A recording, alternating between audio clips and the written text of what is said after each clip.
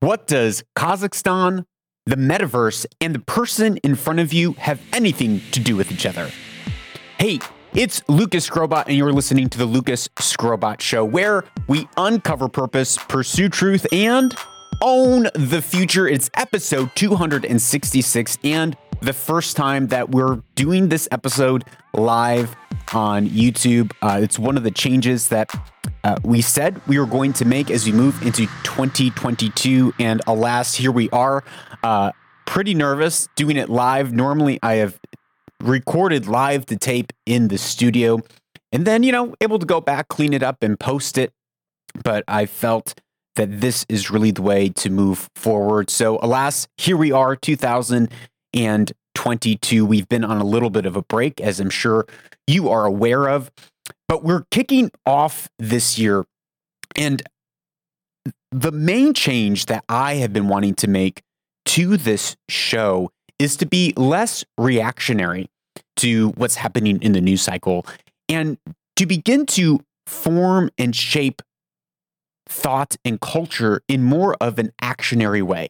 So many of us, I know and I believe from people that I talk to, we are leaders in communities of some sort, whether it's leaders in our family, leaders or influencers in our peer groups who look up to us. And I believe in the millennial generation and Generation Z, we want to leave an impact. We want to make a difference. This generation, and I'm blending millennials and Gen Z together, is one of the most impact-driven, purpose-driven generations ever. That's really how we started this podcast 2 years ago. 3 years ago, 2018, whatever that was.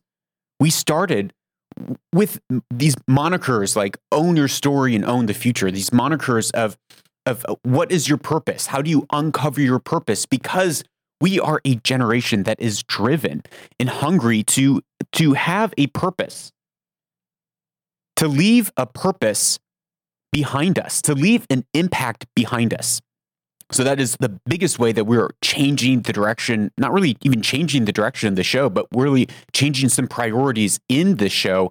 And I hope that it serves as a benefit to you. As I said in the previous episode, we're still going to be doing, that makes sense. We're still going to be doing Weaver and Loom. We're still going to be covering social, geopolitical events and how that pertains and impacts our life. But more than that, I personally, and I hope that you do too, want to move out of this reactionary, metaverse, anxiety-driven, social media-induced clickbait world of the 24-hour news cycle. I mean, can you get more taglines in one sentence? And move into a place where we're life on life, actually leaving a real impact and difference in the people around us.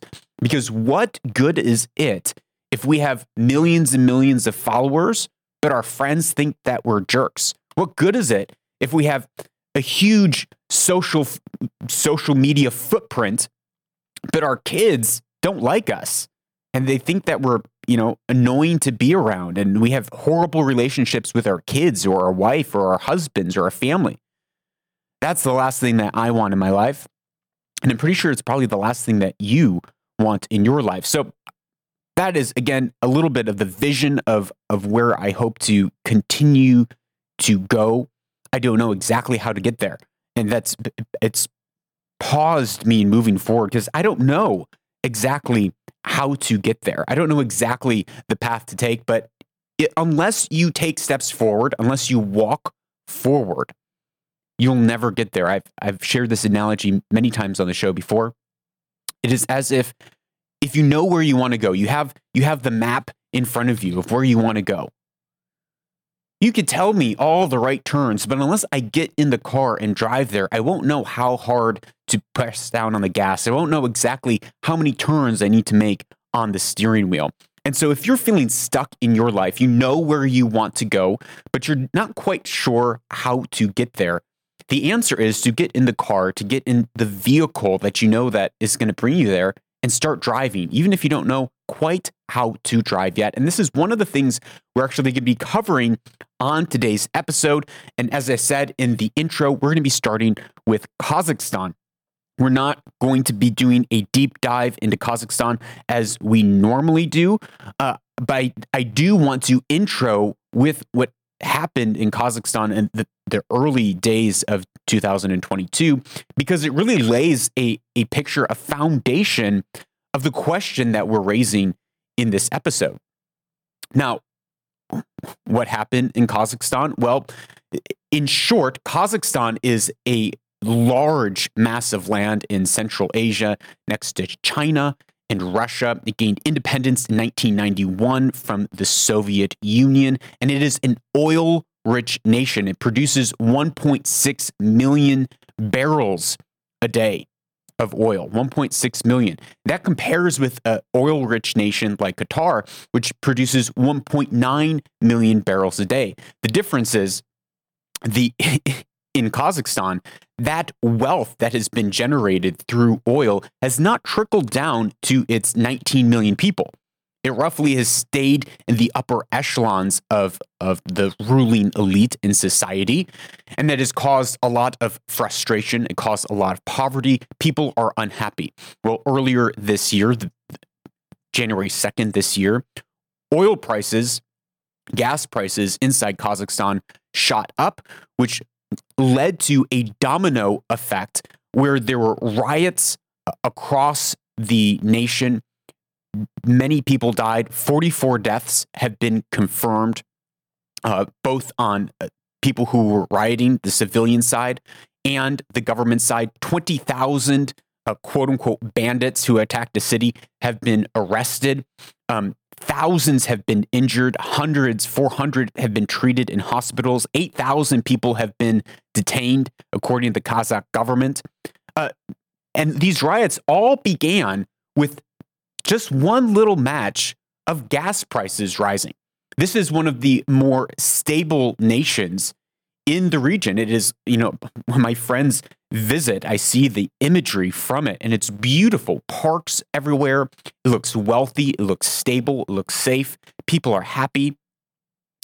But all of a sudden, we see in a moment a nation shake. In a moment, we see tensions flare. Now, of course, there was so many things that play into this. So I know I'm going to get texts and comments of like, well, this really what really happened was, sure, there are psyops. Sure, Russia could have been involved. Sure, it could have been America that's involved, or China. It could be that people are fed up with nepotism, with corruption, with not feeling like the government is actually serving them, with pseudo dictators who have been ruling the country for decades and not really letting go. There are a lot of reasons that build up to this moment of boiling over. The point is that I believe is important for us to take away from this, of what happened, is we do not live in as stable of an environment or a society as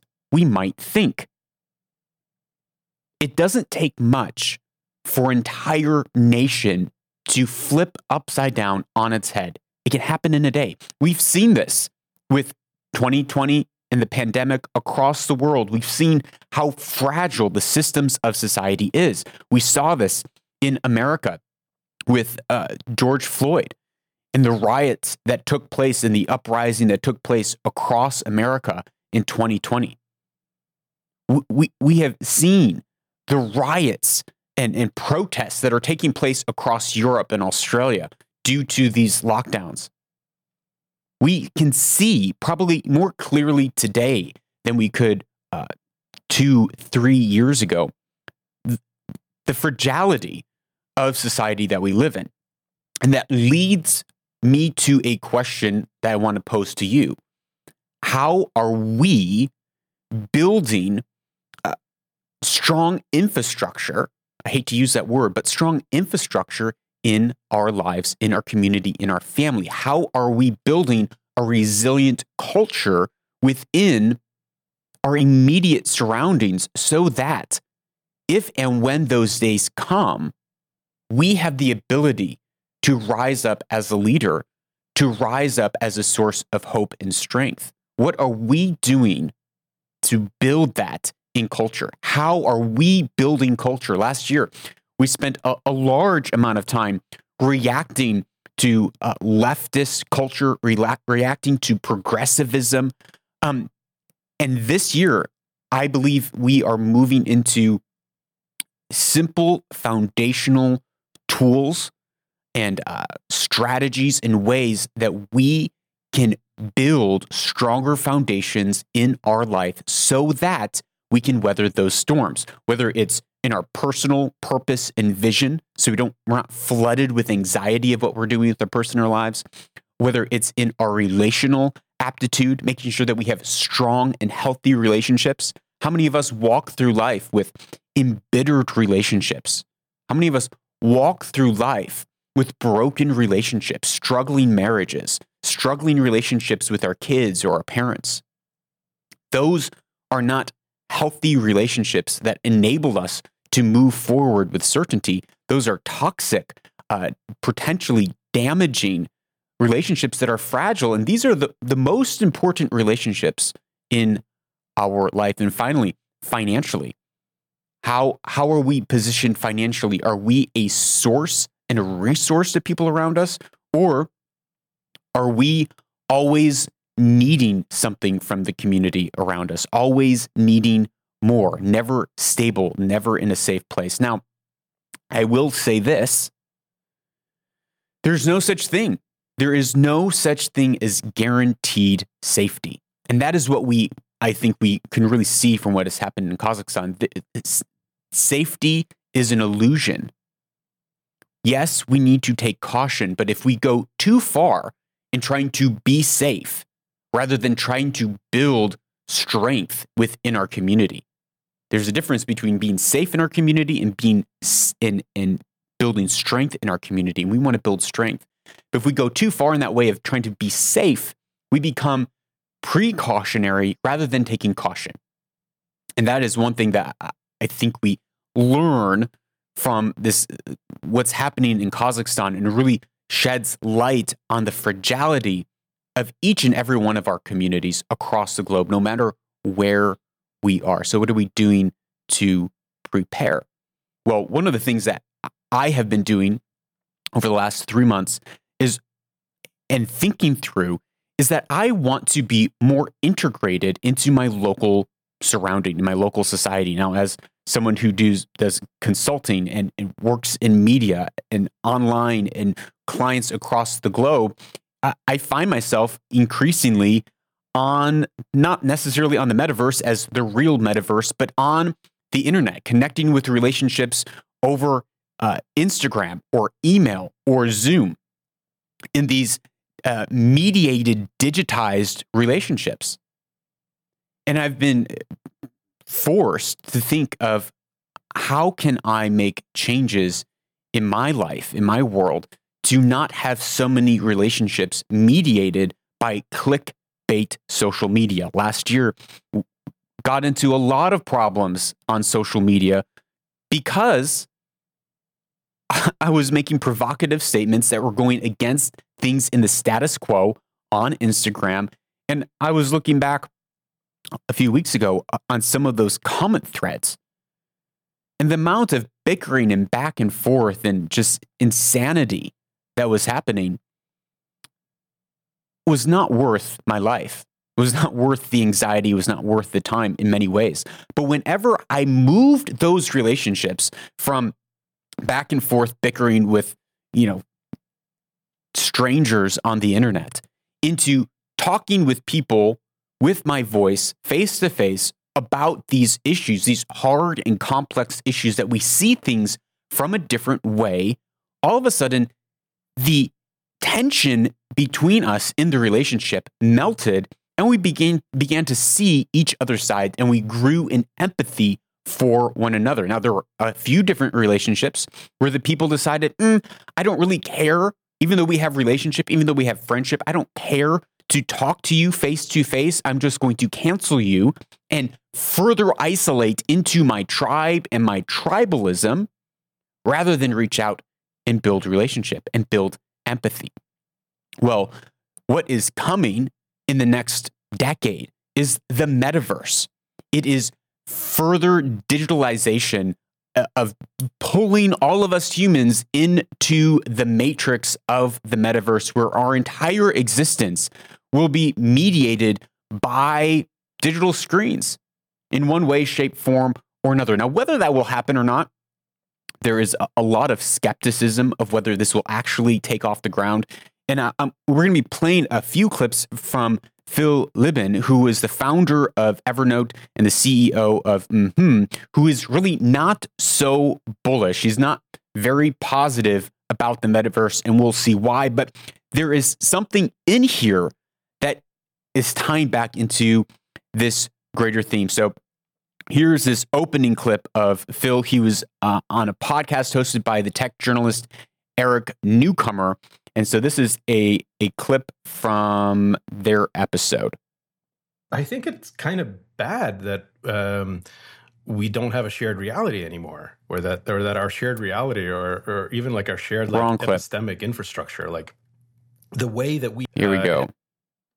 It hasn't advanced, it's stale, it's skeuomorphic, it's stupid, no one wants it, it's worse in every way from actual reality.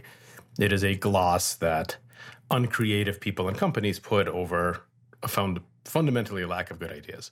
So this is Phil's main point, that the metaverse is merely a gloss that corporations put over bad ideas. As he says, in this interview, he's talking about really how the things in the metaverse are ideas from the 70s and 80s. They're ideas from sci-fi novels, which warn about the catastrophes that a metaverse will create in society. We see it in The Matrix. We see it in multiple sci-fi books and novels, and they're all cautionary tales. And he's saying the metaverse is really just this illusion, a gloss over our life. And that's what so many of us are doing on these phones. We're escaping the reality around us to gloss over life, and it's not building true connection. What it does, though, it builds and stewards tribalism and division. That's what these social media platforms have been designed to do and do by nature. Here's a second clip by Phil. I think it's kind of bad that we don't have a shared reality anymore, or that our shared reality or even like our shared like epistemic infrastructure, like the way that we understand things, like we can't even agree on how we go about understanding something. And I think anything that kind of pulls us further apart from a shared reality is really damaging. And, Facebook started doing this way before the metaverse, just core Facebook, like the Facebook lie that, we just connect people. It was never true. Facebook doesn't connect people. Facebook connects you to your own prejudices and opinions. That's important. Facebook doesn't connect people.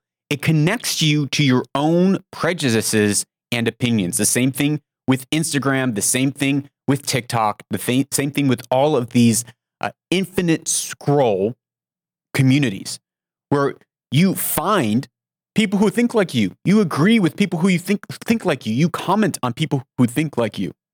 And then the algorithm continues to feed you that, because that is what is keeping you engaged, which then puts us in these echo chambers and division, which is detrimental to society, as Phil goes on to explain. And it says, well, okay, your community is people who agree with you. And that's not connecting you with people. That's reinforcing your own beliefs. It's actually driving you further away from people. The whole point of an actual community is you've got to be people with all sorts of different viewpoints that you are in community with. So I think like just good old fashioned Facebook has made that problem worse, and not just Facebook. I mean, social media in general. And the metaverse is just like taking that to an extreme. The idea that you would like substitute a significant portion of actual shared reality with something where you can choose, who you're with in an almost quasi-real way just feels like it's just going to make every problem we have worse, and none of the problems better. Really, what we're seeing in social media, as he said in the beginning, it's a gloss, not only a gloss for companies who have subpar products or subpar experiences, and they just slap metaverse on it, and now it's the hot button topic, the buzzword, the catchphrase, but also in our lives. because this way we don't have to engage with the human beings in front of us and the hard relationships in front of us. We can engage on our screens. And then when we don't like someone, we can cancel them. We can ignore them. We can mute their posts. We don't have to face those relationships and their quasi relationships. It's one reason that I like long form content, that I like a podcast, and I like listening to long form content because I move past the clickbait moment buzzwords of social media, and I can actually listen to something that is thoughtful and has depth to it. Now, and with that, all of that isolation is causing more tribalism, and tribalism causes more bickering between people. Well, Phil goes on. Phil actually grew up in the Soviet Union, and he makes a point about how what we're seeing in the messaging of the metaverse is very similar to what we are seeing or did see when it comes to communism, and we still see it when people are pushing socialism or communism or Marxism, which is, well, it hasn't really been tried before. We haven't really, communism has never really been done right. And then you cite a bunch of places where communism was done, and they're like, well, that wasn't really communism. You know, don't worry about the millions of people that were killed in Cambodia or China or Russia or Venezuela. That's not real communism. Here, put me in power and I'll show you what real communism is. That's what they're saying. But here's Phil again from the same interview. I was born in the Soviet Union. It used to be the Soviet Union, a city that used to be called Leningrad, now St. Petersburg. It was a long time ago. I went to first grade in the Soviet Union. I was subjected to a lot of, Soviet propaganda. And I was told as a little kid repeatedly, communism doesn't exist yet. We haven't built communism yet. We're building towards communism.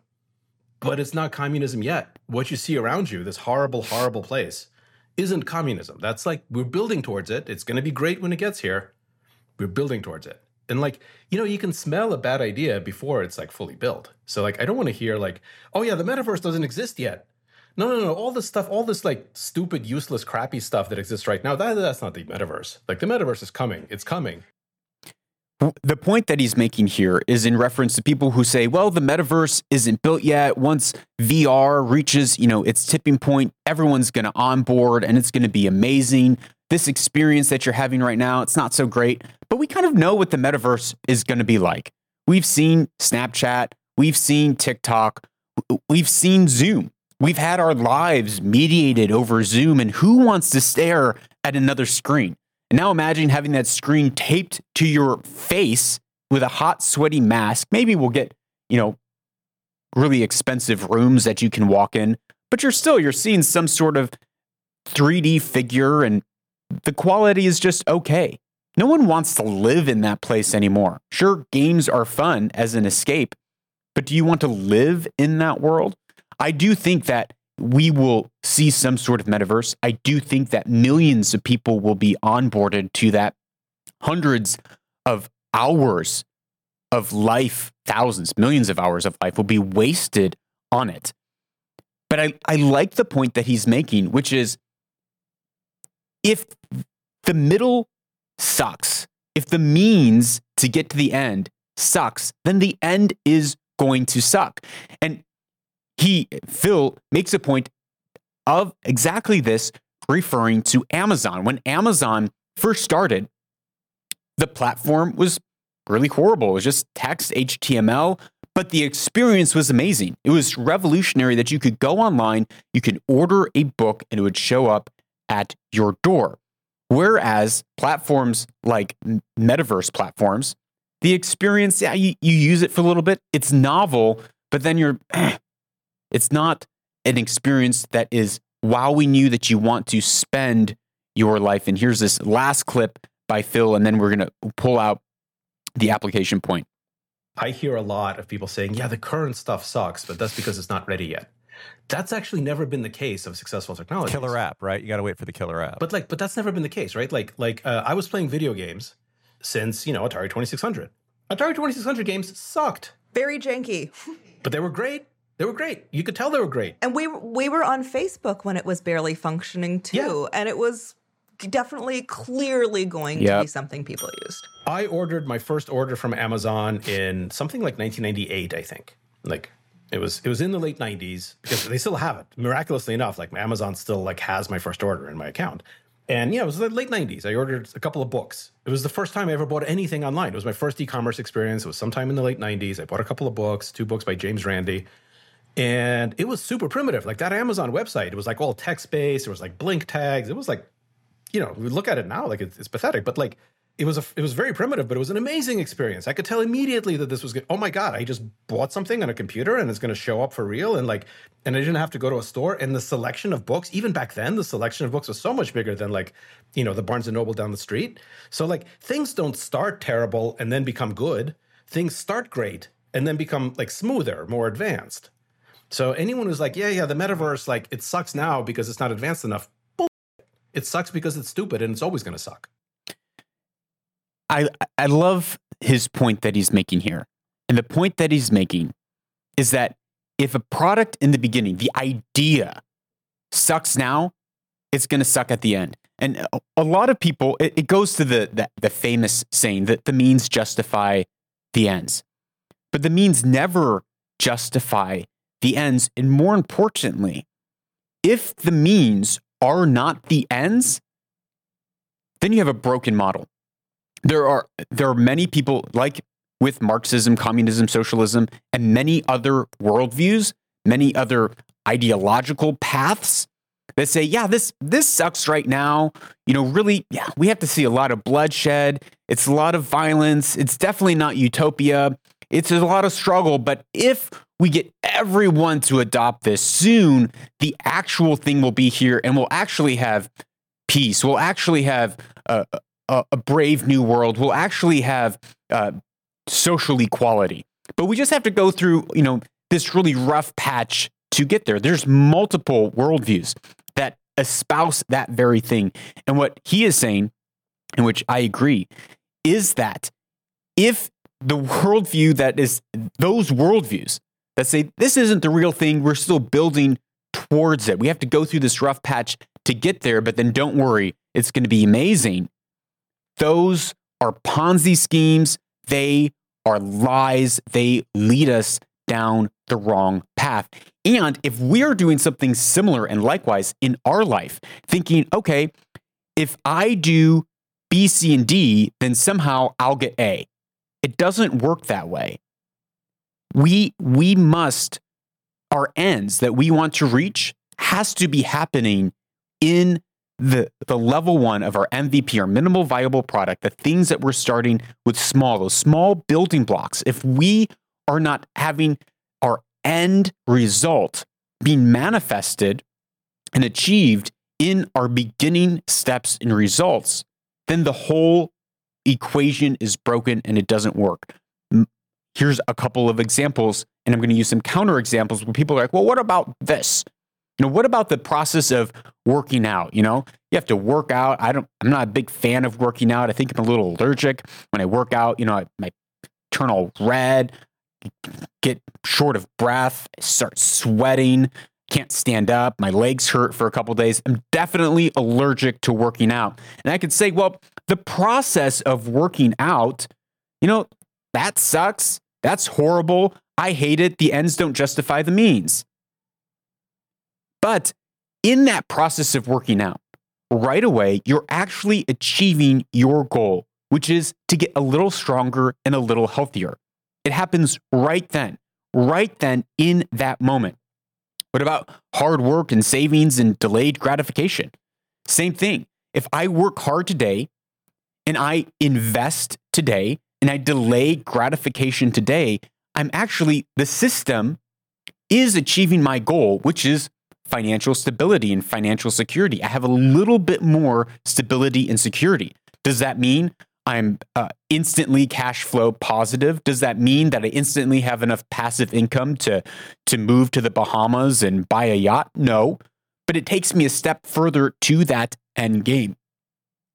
Likewise, I guess not likewise, but in those extremism that leads to these utopias, like whether it's the metaverse or Marxism or communism or all these other worldviews that say, well, we just have to capitulate a little bit. We just need to get the world to join us and then we'll have utopia.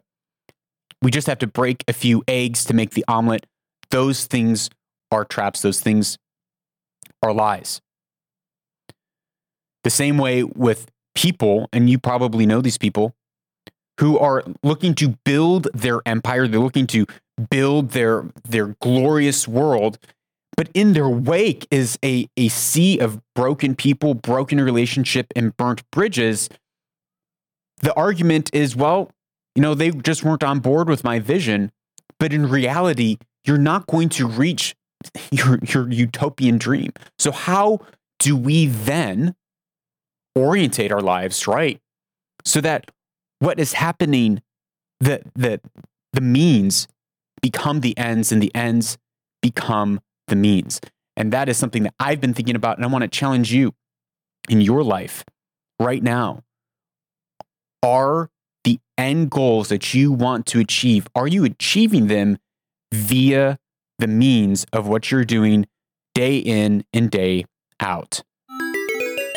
Yeah, that makes sense. Yeah, that makes sense. In a post-truth society where we've exchanged truth for lies and reason for postmodern irrationality, the absurd finally makes sense. Well, it is no surprise to you or I that in 2020 and 2021, and probably in 2022, the people who have suffered the most from this pandemic are the elderly in nursing homes. Elderly in nursing homes. That is the segment of the population where you've seen the most amount of deaths. And it is a segment of the population who's pretty much been imprisoned. They're already in a hard place of being in a nursing home. But then because of the level of mortality rates in nursing homes from COVID, they just went on and locked all not all nursing homes, but many nursing homes across the West down, essentially putting elderly people in isolation chambers as if they're in prison. Well, across Canada, there were a number of deaths, not due to COVID, but due to neglect. 2 people last year died from dehydration because they were understaffed and they were in a lockdown. Imagine you getting your meals alone in your room, not being able to go out and visit. All activities are canceled. You are literally locked up in a prison in your room, and the trauma and the anxiety that you would feel. Well, the left has a perfect solution. The solution is not, hey, let's maybe rethink these lockdowns because, oh my goodness, the WHO even says that lockdowns aren't a sustainable solution and clearly don't work. Clearly they don't work. If you look at the numbers, clearly doesn't work. So maybe we should just rethink the lockdowns and let the elderly see people. We can stop this fear mongering and we can go on. After all, even in Europe, they're beginning to say that we are going to treat COVID more like we treat the flu, which I think is a great idea. Apparently, common sense is indeed becoming more common. But no, that's not what some people are suggesting or saying. In order to fix this problem, we need to have more euthanasia. We should just kill off the old people because look at their life quality. It's horrible anyways. Just get rid of them. They don't want to even be alive. Who wants to suffer in a miserable cell called a nursing home? Who wants to do that?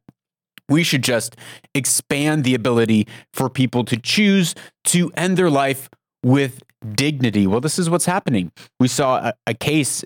This isn't a new case. This is not breaking news, but in Canada of a 90-year-old lady named Nancy Russell, who she was approved for medical assisted death because she couldn't handle her isolation chamber in a nursing home. And frankly, I probably couldn't either. I would go crazy.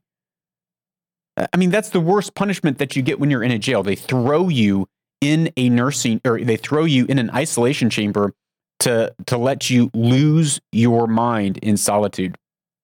Well, one report reads that residents eat meals in the room, activities and social gatherings are canceled in these nursing homes, family visits are curtailed and eliminated, and sometimes they're isolated in their small room for days. Well, in Canada, you do not need to have a fatal or terminal condition to apply for MAIDs, which is medically assisted death. But you have to have a serious condition and be in an advanced stage of irreversible decline and experiencing mental or physical suffering that cannot be relieved and be at the point where your quote unquote natural death has become reasonably foreseeable. This is according to Health Canada. Well, when you're 90 years old, your death is quite foreseeable. It's coming within, I don't know, at least 2 decades. Well, Nancy, before these lockdowns, she was an active 90-year-old. She had mobility. She'd do her own shopping. She was able to see her family. The lockdowns happened, and she decided it would be better if she were to be dead. So she applied twice, and the second time, she was able to convince the doctors that she had a serious medical condition, and so she was able to commit assisted death, assisted suicide. Now, their family said that they want to underscore the point that she wanted to have a medically assisted suicide or death long before these lockdowns happened. It was a way that she wanted to die anyways. But she also said that the lockdowns really hastened her decision to have an earlier death. She was still of sound mind. She still had mobility, but she had developed, quote unquote, more concrete medical health issues, according to her daughter, which allowed her to have a assisted suicide. This is the solution to a bad choice that wasn't a solution in the first place. We have COVID. Let's lock everyone down. Let's destroy the mental health of our youth and our elderly and everyone in between and do God knows what to society. And the solution is, if you're struggling, well, we'll help you end your life. That is dark. Again, ends and means are not lining up. Well, in New Zealand, it's not much better. According to the Ministry of Health, COVID-19 can now be eligible for euthanasia. The Defender put in an official information request asking the Ministry of Health in New Zealand, quote, could a patient who is severely hospitalized with COVID-19 potentially be eligible for assisted suicide or euthanasia under the Act if a health practitioner viewed their prognosis as less than 6 months? The Ministry of Health responded saying there is clear eligibility criteria for assisted dying. These include that a person must have a terminal illness that is likely to end their life within 6 months. A terminal illness is most often a prolonged disease where treatment is not effective. The EOLC Act states eligibility is determined by the attending medical practitioner and the independent medical practitioner. Eligibility is determined on a case-by-case basis. Here's the kicker. Therefore, the ministry cannot make definite statements about who is eligible. In some circumstances, a person with COVID-19 may be eligible for assisted dying. The article went on to say that if you examine the eligibility criteria on their website, it's very easy to see how, in the right circumstance, someone with COVID-19 could easily be eligible. You have to be over 18, a permanent citizen or resident of New Zealand, suffering from terminal illness that is likely to end your life within 6 months, an advanced, irreversible decline in physical capacity, and experiencing unbearable suffering that cannot be relieved in a manner that the person considers tolerable. These make the person able, and they have to be competent to be able to make an informed decision. This is the law in New Zealand. And this is where many states in America and countries around Europe and the West are going. medical assisted death, euthanasia. And it's largely being driven by decisions that are of lockdowns that are damaging, again, not only our youth, but the elderly. The solution should not be, let's have people kill themselves. The solution should be, maybe we should rethink these lockdowns. But again, we live in a postmodern world of irrationality that really just does not make sense. Well, this show is brought to you by listeners like you. This is a value for value podcast. As you can tell, we don't have massive advertisers on our show telling you to buy their products, but instead it's supported by you. So thousands of people tune into this show every month, and our vision, our mission has never been more clear or critical, which is to build up strong leaders who then build up their communities, not just in the digital world and the metaverse, because I do think that we need to engage in that sphere, but in real life, IRL. So you can support this show today by giving your hard cold fiat by visiting Lucas Skrobot. That's skrobot.com.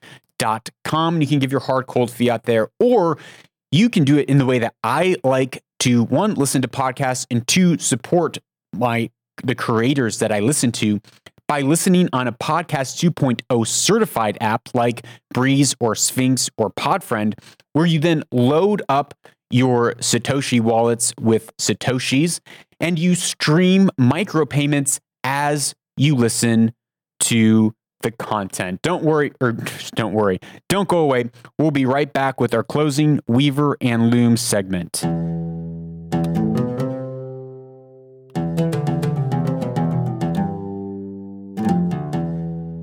Welcome back to Weaver and Loom, a part of the show where we take ancient wisdom and we weave it in with our everyday life so that we can own our future and weave our destiny and own our future. I have been reading the book, The Brothers Karamazov by Dostoevsky. I've started this book probably 3 times in my life. This is the one time I'm actually going to make it through. Moving story. If you've not read Dostoevsky before, I've read Crime and Punishment multiple times. I always get to the end and weep at how powerful of a story it is, written hundreds of years ago in Russian, translated into English, and it is still one of the greatest pieces of literature that humanity has ever known. I strongly, highly recommend, if you're going to read a book this year, read a book by Dostoevsky. He did not pay me for that plug. I wish he did. That means he would be alive, and that would also mean that I would be talking to him. But alas, he's not.